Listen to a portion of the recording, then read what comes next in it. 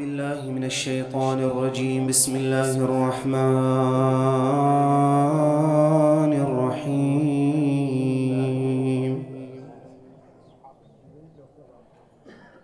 الحمد لله رب العالمين، وصلى الله على محمد وآله. يا غريب يا مظلوم كربلاء، يا محيي الزوار يا ابو علي، يا راكب الشدنية الوجناء،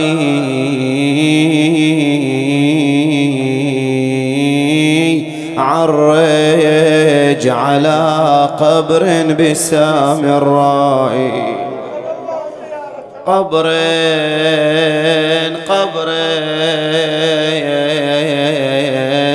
تضمن بضعة من أحمد وحشاشة للبضعة الزهراء،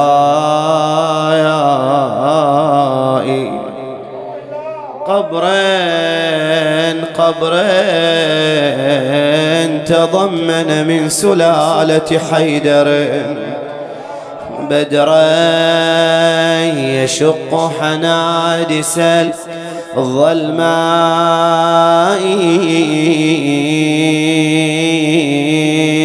قبر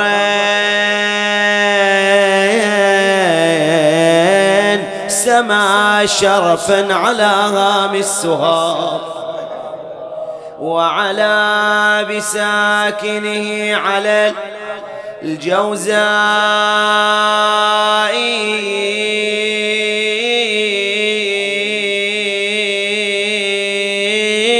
أوالي أوالي أوالي يا ابن النبي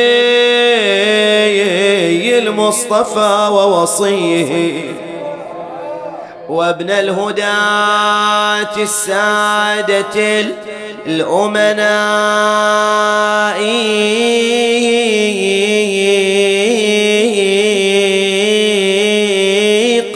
قاسيت ما قاسيت فيهم صابرا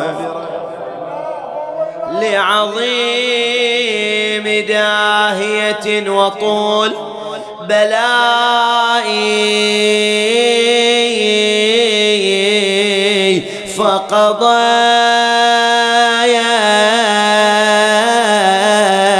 بينهم غريبا نائيا، وأول بأبي فديتك من غريب النايا،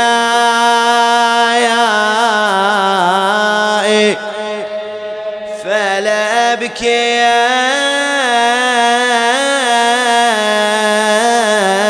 أنك ما تطاول بالمدى، ولا أمزجن مدامعي بدمائي،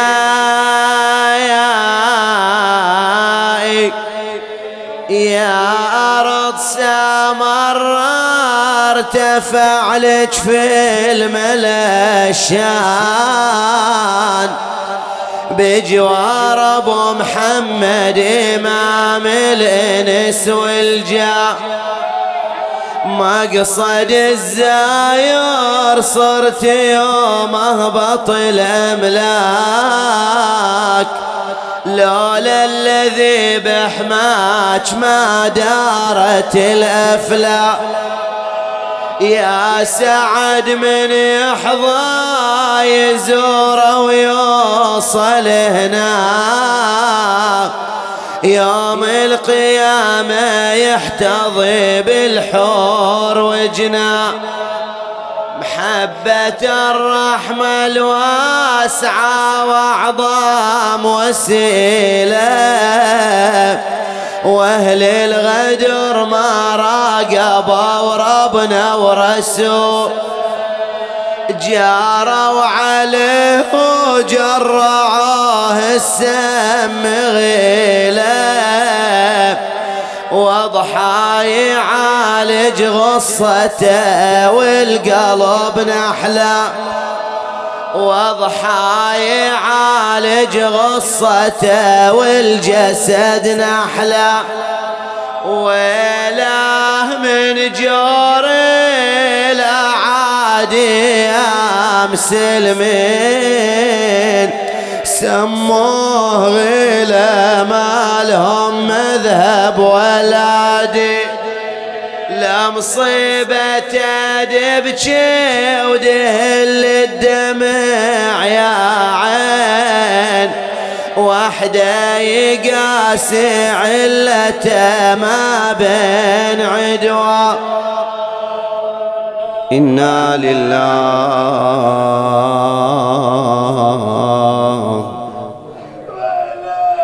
وإنا إليه راجعون.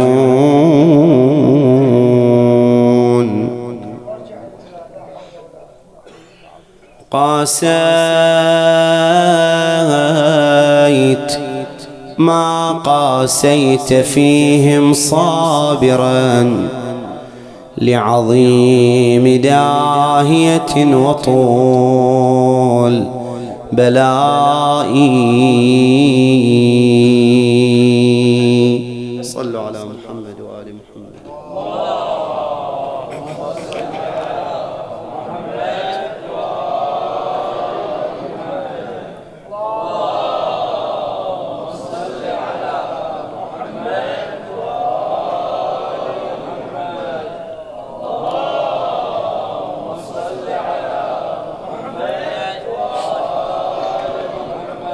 وارحمنا يا رب بمحمد وآل محمد، وتوفنا على ولايتهم، ولا تفرق بيننا وبينهم طرفة عين أبدا، إنك سميع الدعاء قريب مجيب.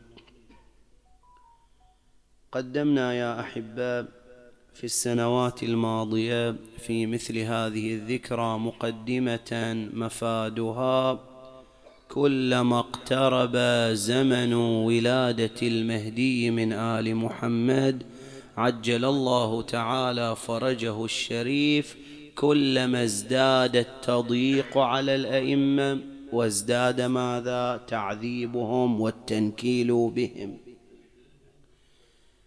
فأكبر نصيب من التضييق والتشديد والتعذيب ناله إمامنا الشاب أبو محمد الحسن العسكري صلوات الله عليه. وقد ذكرنا في العام الفائت أنه عاصر جملة من الطغاة، جاء بعد المتوكل 4 كل واحد منهم سجن الإمام وعذب، كلهم سجنوه وعذبوه. وذكرنا تفاصيل المسألة. زين، نقول لما كان الظرف بهذه الحال التي وصفناها وذكرناها، اضطر الإمام صلوات الله وسلامه عليه لاتخاذ بعض الإجراءات الأمنية فيما يرتبط باتصاله بالشيعة ومعاملاته. لما كان الظرف هكذا الإمام ما يقدر يعاشر الشيعة بصورة طبيعية، الناس تروح وتجي وتدخل عليه ويسلمون الحقوق ويأخذون أجوبة مسائلهم وحل مشاكلهم وما شاكل. لا، ما يقدر. المراقبة عليه شديدة، وهو يا في السجن يا تحت الإقامة الجبرية، واحدة من الثنتين. فاضطر إلى اتخاذ بعض الإجراءات الأمنية التي ذكرت لنا الشواهد التاريخية شيئا منها، وهنا نعرض بعضها. الإجراء الأول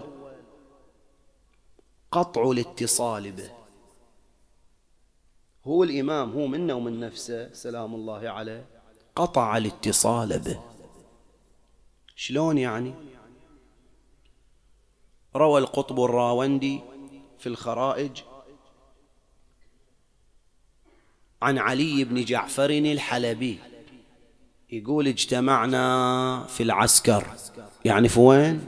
في سرة مرة. اجتمعنا هناك وترصدنا خروج أبي محمد عليه السلام. وش السالفة؟ يقول الإمام في حال خروجه من السجن، قلنا تحت الإقامة ويش؟ الجبرية. انزين، الإمام ملزم بالحضور والمثول بين يدي الخليفة يومين في الأسبوع، لازم، مو بيده، اضطرارا، يوم الاثنين ويوم الخميس.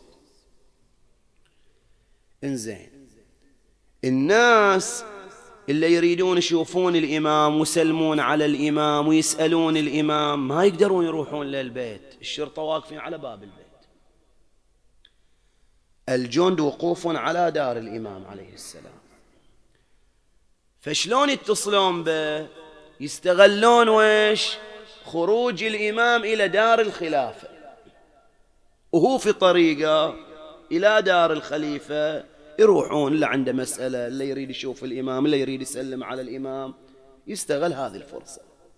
فيقول احنا مترصدين ويش؟ خروج الإمام، والإمام يطلع في أحد هذين اليومين أو في كلا اليومين. يقول منتظرين احنا متى يحين الموعد حتى نروح ويش؟ للقاء الإمام. قالوا يا فرحة ما تمت. ويش؟ قال ولا التوقيع صادر من دار الإمام عليه السلام، يتناقله الشيعة: ألا لا يسلمن علي أحد. حتى هذه انحرمنا منها. قال إيه؟ بيان صادر من الإمام بعد، ومن عند أحد، من الإمام، توقيع من الإمام: ألا لا يسلمن علي أحد ولا يشر إلي بيده ولا يومئ إلي أحدكم. كلها ممنوعة، كلها ممنوعة، لا حرف، لا إشارة باليد، لا حركة بالجسم، كلها ممنوعة.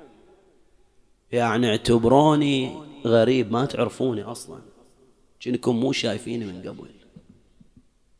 وحتى الغريب مو هالشكل، حتى الغريب تحايبه وتسلم عليه. قال لا. زين ليش البيان؟ علل الإمام، علل، قال فإنكم لا تأمنون على أنفسكم. أمان ما في، ما في. يقول وش نسوي بعد؟ رحنا ووقفنا هالشكل، بس واقفين نتفرج، بس ما نقدر نسوي شيء. الحين إلا نقدر عليه احنا بس نشوف الإمام، أزيد من هذا ما نقدر نسوي شيء. قال المؤرخون: وكانت الطريق تغص بالناس قبيل خروجه بحيث لا يتمكن أحد من المرور، فإذا مر الإمام وانصرف انفتحت الطريق تتفرق الناس. يقول رحت وقفت بس هالشكل أشوف، وحسرة في خاطري. يقول شوية ولا الإمام طالع ومعه خادم له.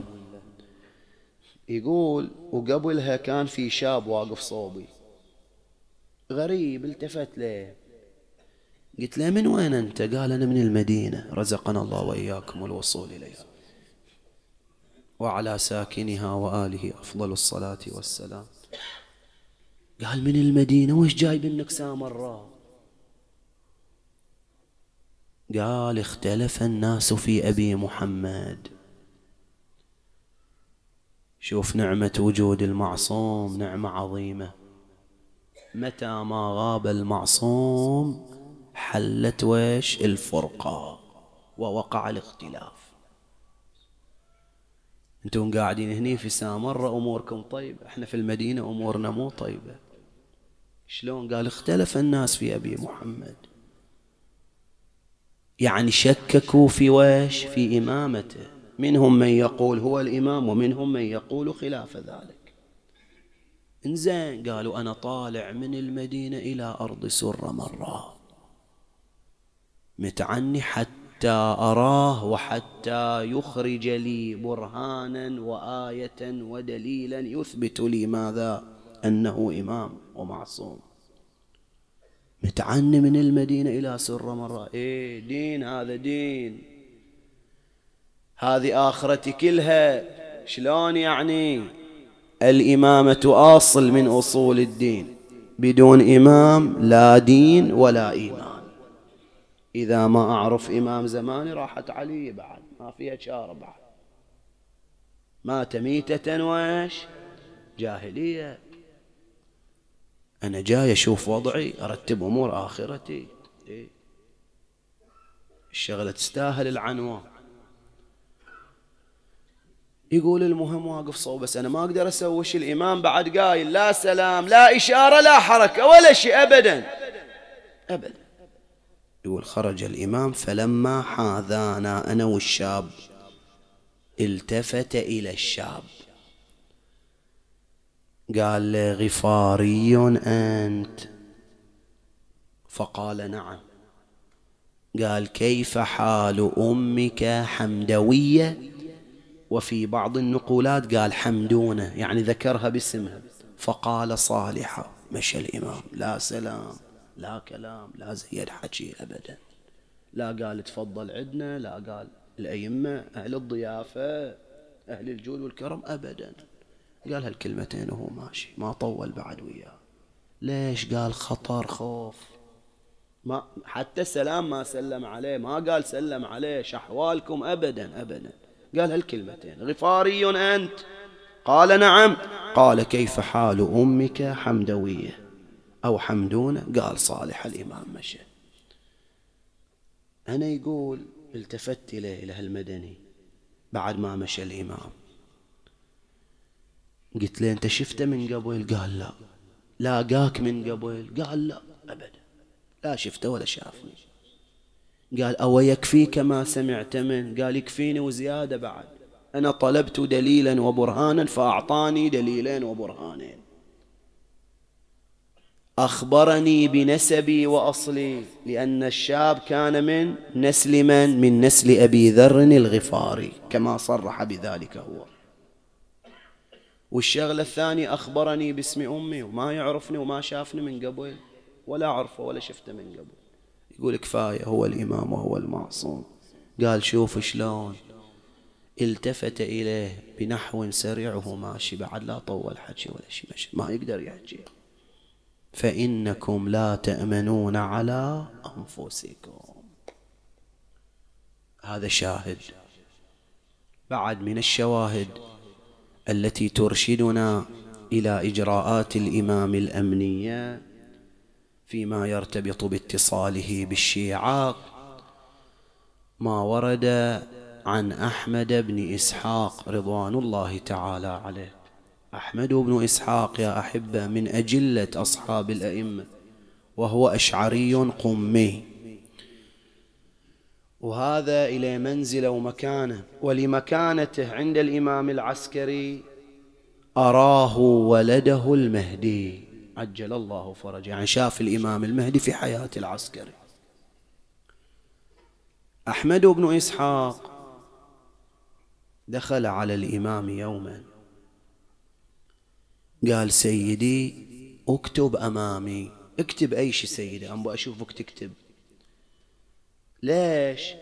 قال أريد أن أتعرف على خط يدك، فيوم اللي تجينا رسالة ويوم اللي يجينا كتاب أريد أعرف هالكتاب من عندك مو من عندك، مزور مو مزور. ايش قال له الإمام؟ شوف شلون الإمام يحاسب، شوف شلون الوضع خطير. قال له سيختلف عليك الخط. الخط ما بيجيك واحد، لا. يقول فمرة أكتب بالقلم الغليظ وأخرى أكتب بالقلم الدقيق ضعيف يعني، فلا تشكان. مو تشوف الخط تغير أو القلم تغير تقول ويش الرسالة مو من عندي، لا من عندي. بس الظرف يحكم، الوضع خطير، ما أقدر أطرش الرسالة بخطوة أو الرسائل كلها بخط واحد وبقلم واحد، إن خاف تطيح بيد الأعداء كذا مني منك، زحم القضية. فحتى خط الرسالة ويش نغيره ونبدله حذرا وخوفا على حياة مستلم الرسالة أو ما شاكل. ثم تعال يا مؤمن شوف هالرسالة شلون توصل، يعني يعطيها واحد الشكل ودها، لا، أجيب لك شاهد بعد. روى ابن شهر آشوب في المناقب عن أبي هاشم الجعفري رضوان الله تعالى عليه، هذا كثيرا ما نشير إلى هذه النقطة فيه. هذا العظيم عاصر 5 من الأئمة، كثيرا ما ننبه على ذلك. هذا من الرضا إلى الحجة عجل الله فرجه، عاصرهم كلهم، وعظيم ولا منزل عند الأئمة، اسمه داود بن القاسم. وهذا من باب المناسبة يا أحبة، الله يودينا وياكم إلى حرم العسكريين عليهم السلام، لما تروحون هناك زوروه وسلموا عليه. يعني المدفونون في بيت الإمام الهادي أو في الحضرة العسكرية مو 4 أشخاص، لا، مجموعة، ترى مجموعة. نقل بعضهم أن الحسين بن الإمام الهادي، هم هذا عظيم من العظماء أيضا جليل القدر، الحسين مدفون هناك، أم الإمام العسكري مدفونة هناك، بعضهم نقل أم الإمام الهادي مدفونة أيضا وين؟ هناك في تلك الحضرة. وأيضا دفن هناك بعض الفقهاء والعلماء الكبار كالهمداني، وأيضا دفن يا أحبة في الحضرة العسكرية أبو هاشم الجعفري، هذا داود بن القاسم. هذا يقول أنا ما دخلت على أبي الحسن وما دخلت على أبي محمد إلا ورأيت منهما آية وبرهانا. لازم يقول لازم ما أدخل على الهادي وعلى العسكري إلا أشوف معجزة له كرامة، لازم أشوف شيء، لازم أشوف. أبو هاشم الجعفري ينقل عن داود ابن الأسود يقول دعاني أبو محمد عليه السلام، ولا هو مطلع لي حطبة، يقول هالشكل ملء الكف، مستديرة مدورة، يقول لكن تطالع حطبة يعني ما في شيء. قال هذه أمانة توديها إلى من؟ توديها إلى العمري. من هو العمري؟ عثمان رضوان الله تعالى عليه وسلامه عليه، له السفير ويش؟ الأول. قال هذه الحطبة توديها إليه. وهم من باب الشيء بالشيء يذكر، هم بعد من إجراءات الإمام الأمنية فيما يرتبط باتصاله بالشيعة تفعيل نظام ويش؟ الوكلاء، حتى الإمام ما يتقابل ويا الشيعي مباشرة وسبب مشكلة إلى هذا الشيعي، استعمل نظام ويش؟ الوكلاء، فنشر الوكلاء في الأقطار الشيعية. المهم يقول هذه الحطبة أخذتها بعد ومشيت.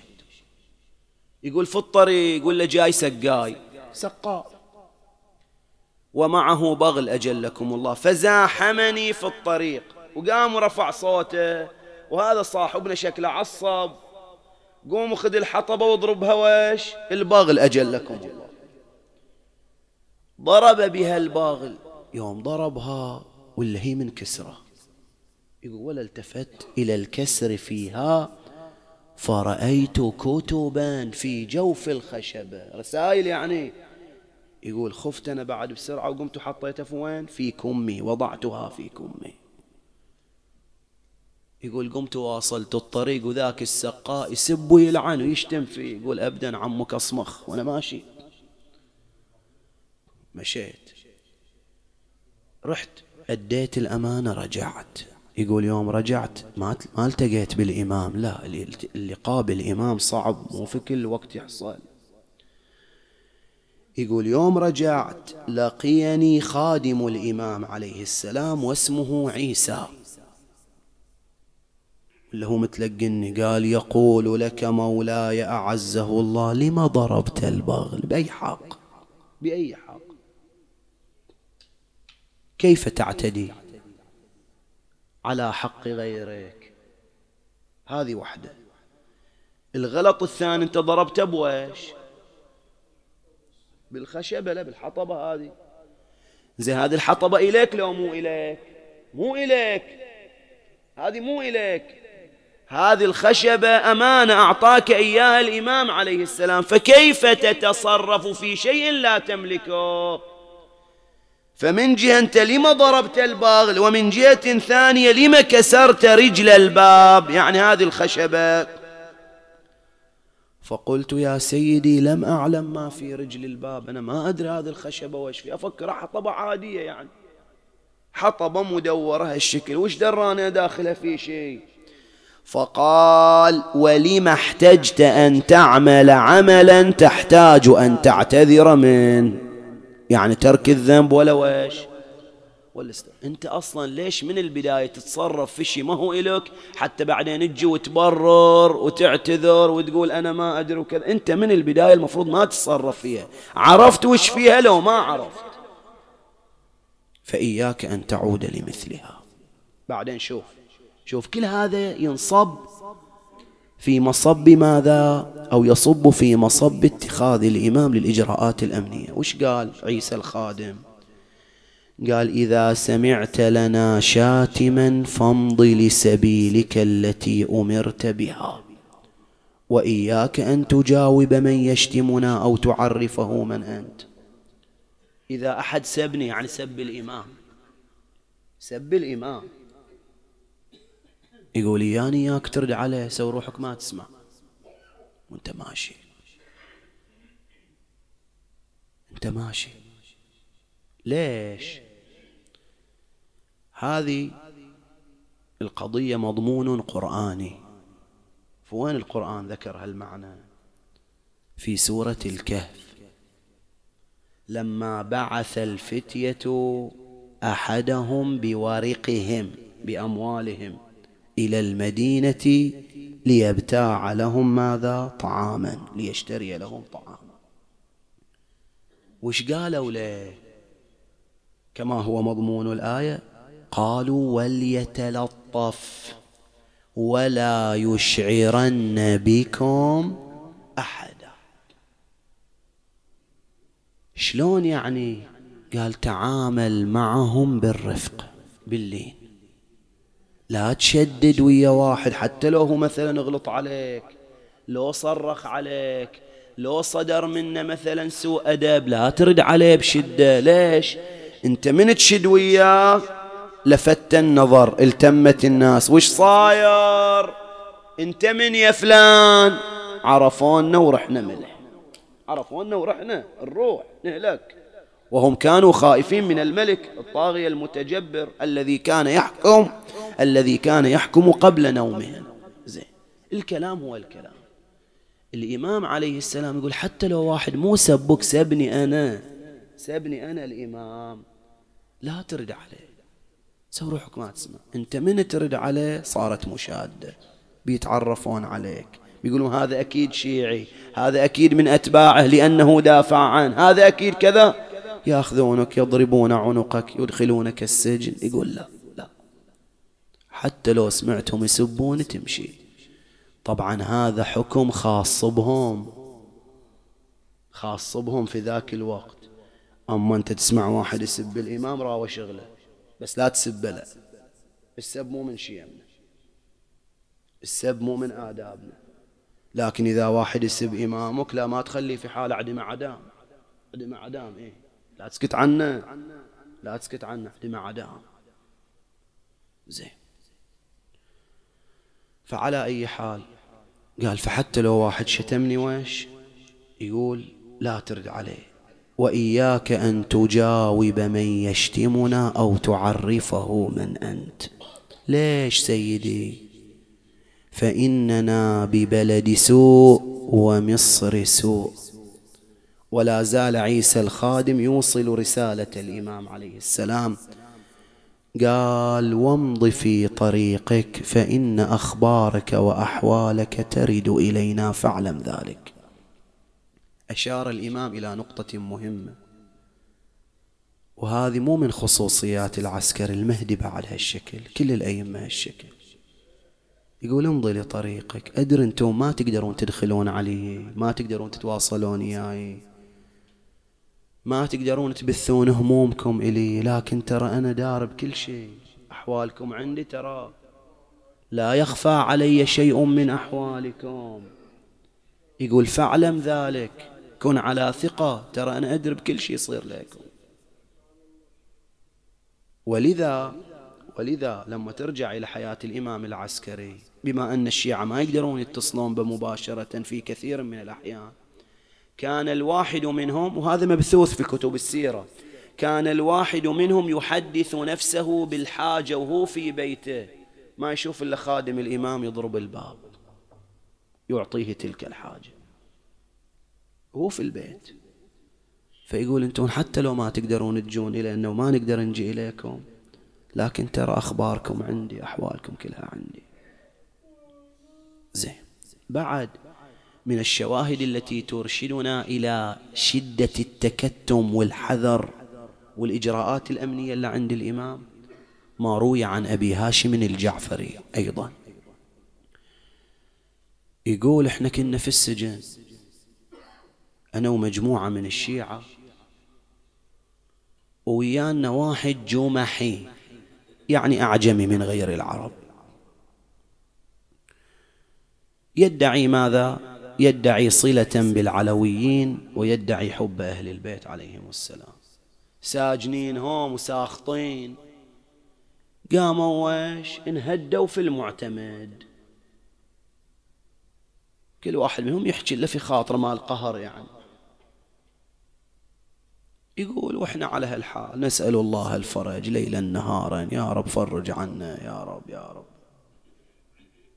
ولا التفتنا إلا باب السجن مفتوح، بدل ما يقولون لأن قوموا اطلعوا اللي هو مدخلين على أن الإمام العسكري. قلنا: خوش، نحن نريد نطلع، تالي يجيبون لنا الإمام بكبرى إلى السجن.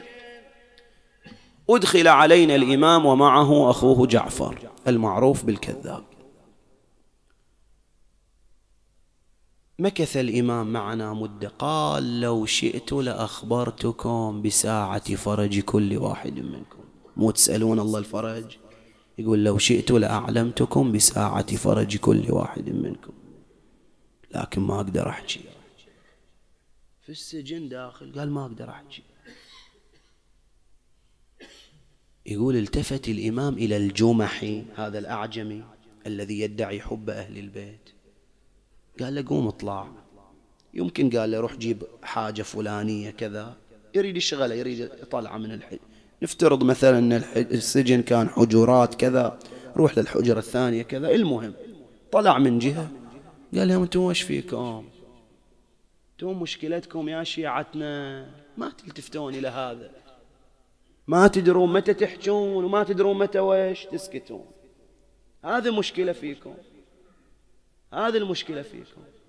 شلون سيد قال هذا جاسوس عليكم داخل السجن وانتم ما خليتون ولا بقيتون، وكل ما قلتموه مدون عنده في ورقة حاطنه تحت ثيابه في المكان الفلاني. قالوا: قمنا بعد احنا ورحنا إلى الموضع واستخرجنا تلك الورقة، ولا هو صدق ما خلش إلا كتب. يعني لو ارتفعت الورقة إلى الخليفة خلاص تطير رقابهم.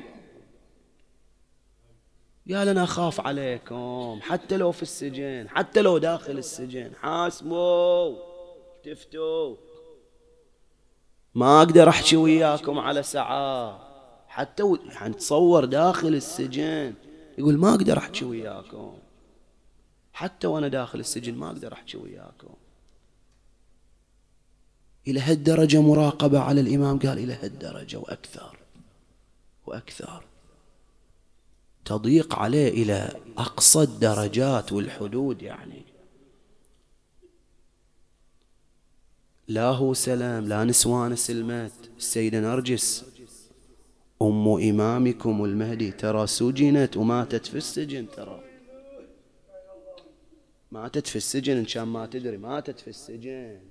تضييق ترى على الإمام شيء مو طبيعي يعني. وبقي يتردد في السجون بأبي هو وأمي من حبس إلى حبس.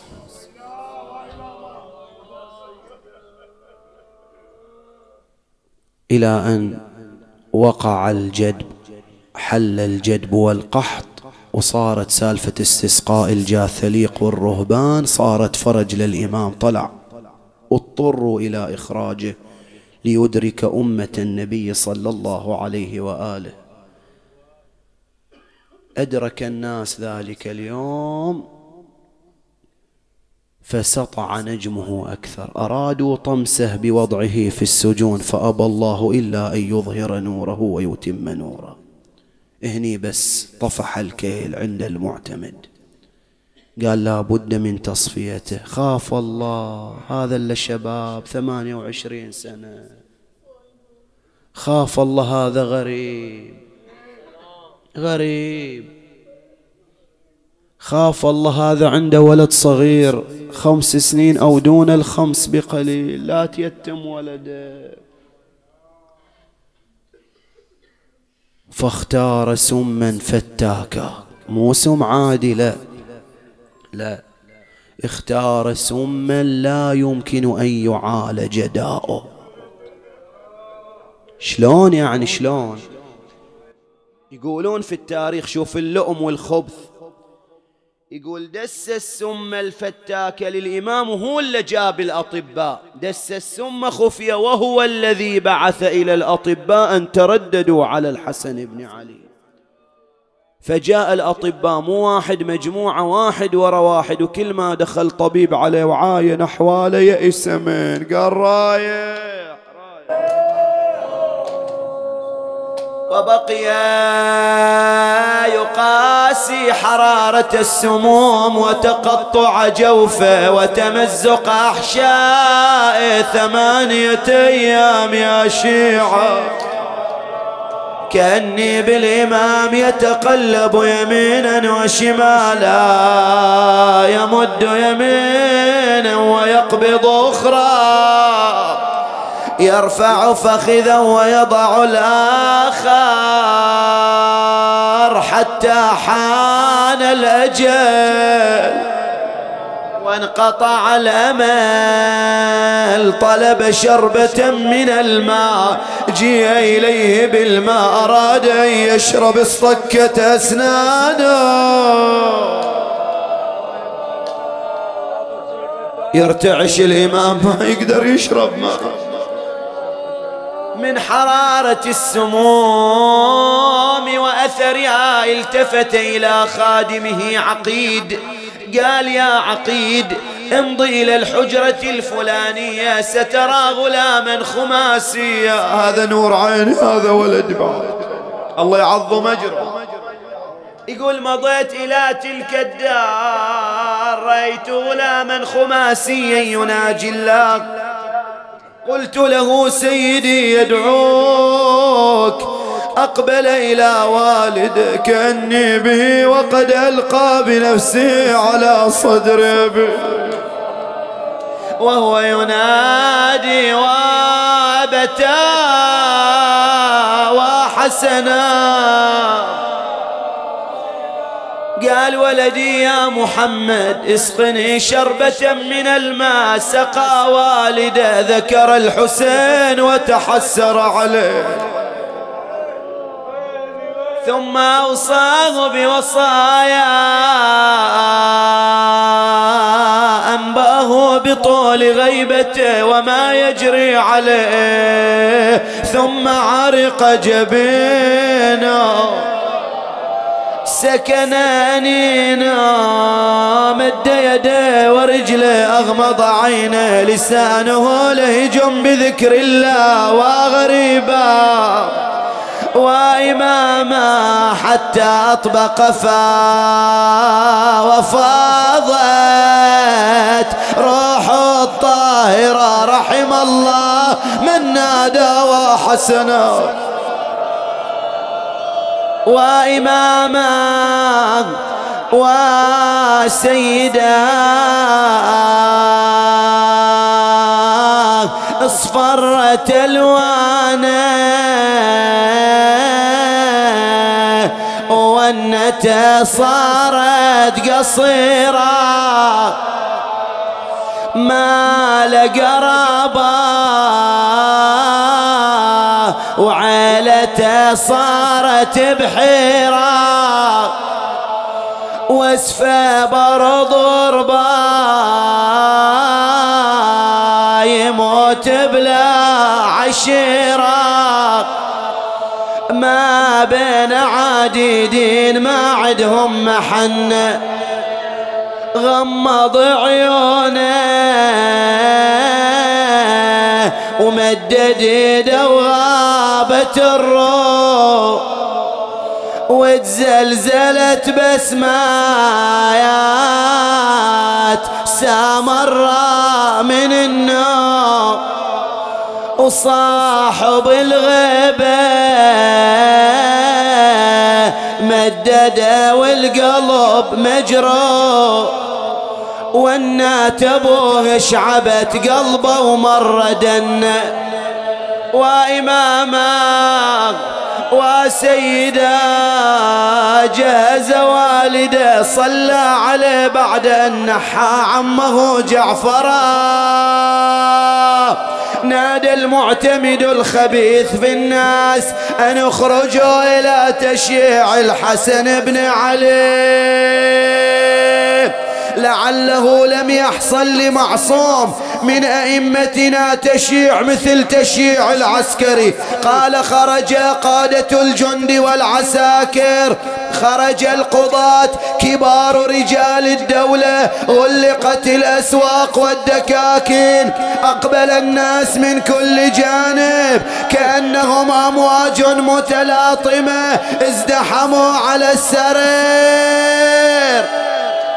تدافعوا على النعش المحظوظ اللي توصل يده إلى النعش المحظوظ اللي توصل يده إلى السرير مالك محط رجول ذاك اليوم الناس كلها تريد تشيع ذاك الإمام إلى قبره إلى ملحودته لكن وابن البتولة ما حصل واحد ينادي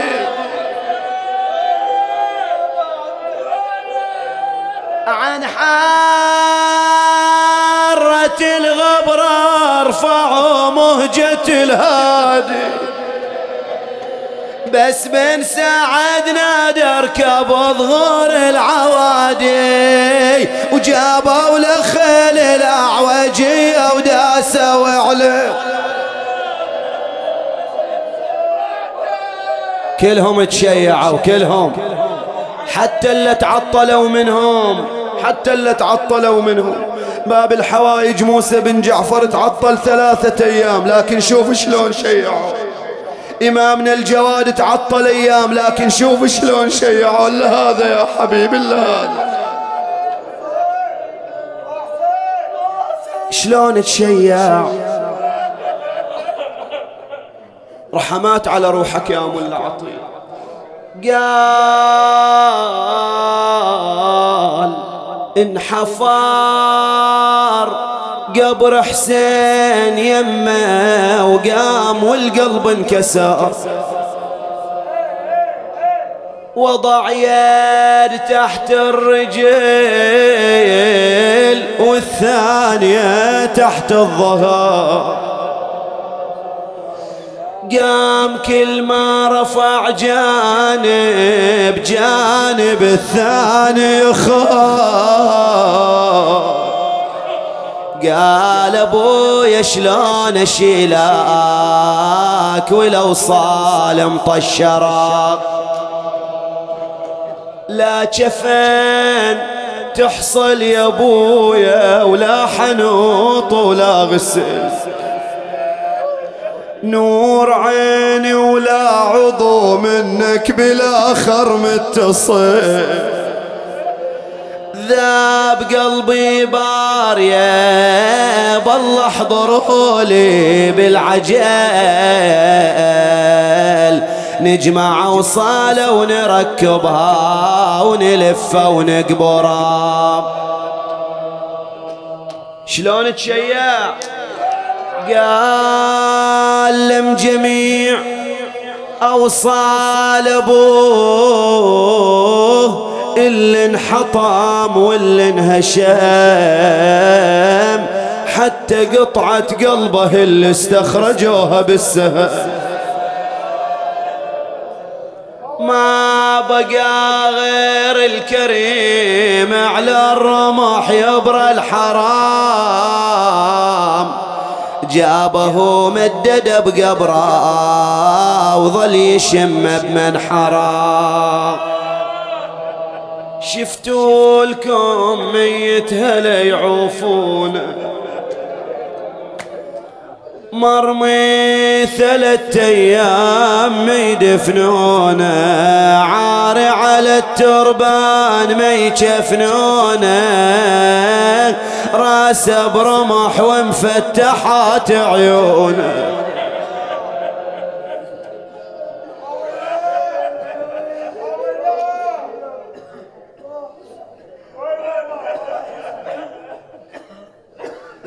يا راكب الشدنية الوجناء عرج على قبر اللهم صل على محمد وآل محمد. إلهي بأبي محمد صل على محمد وآل محمد وعجل يا رب لوليك الفرج والعافية والنصر. اشف كل مريض فك كل أسير رد كل غريب اقض حوائج السامعين وحوائج المؤمنين والمؤمنات. والفاتحة مع الصلوات.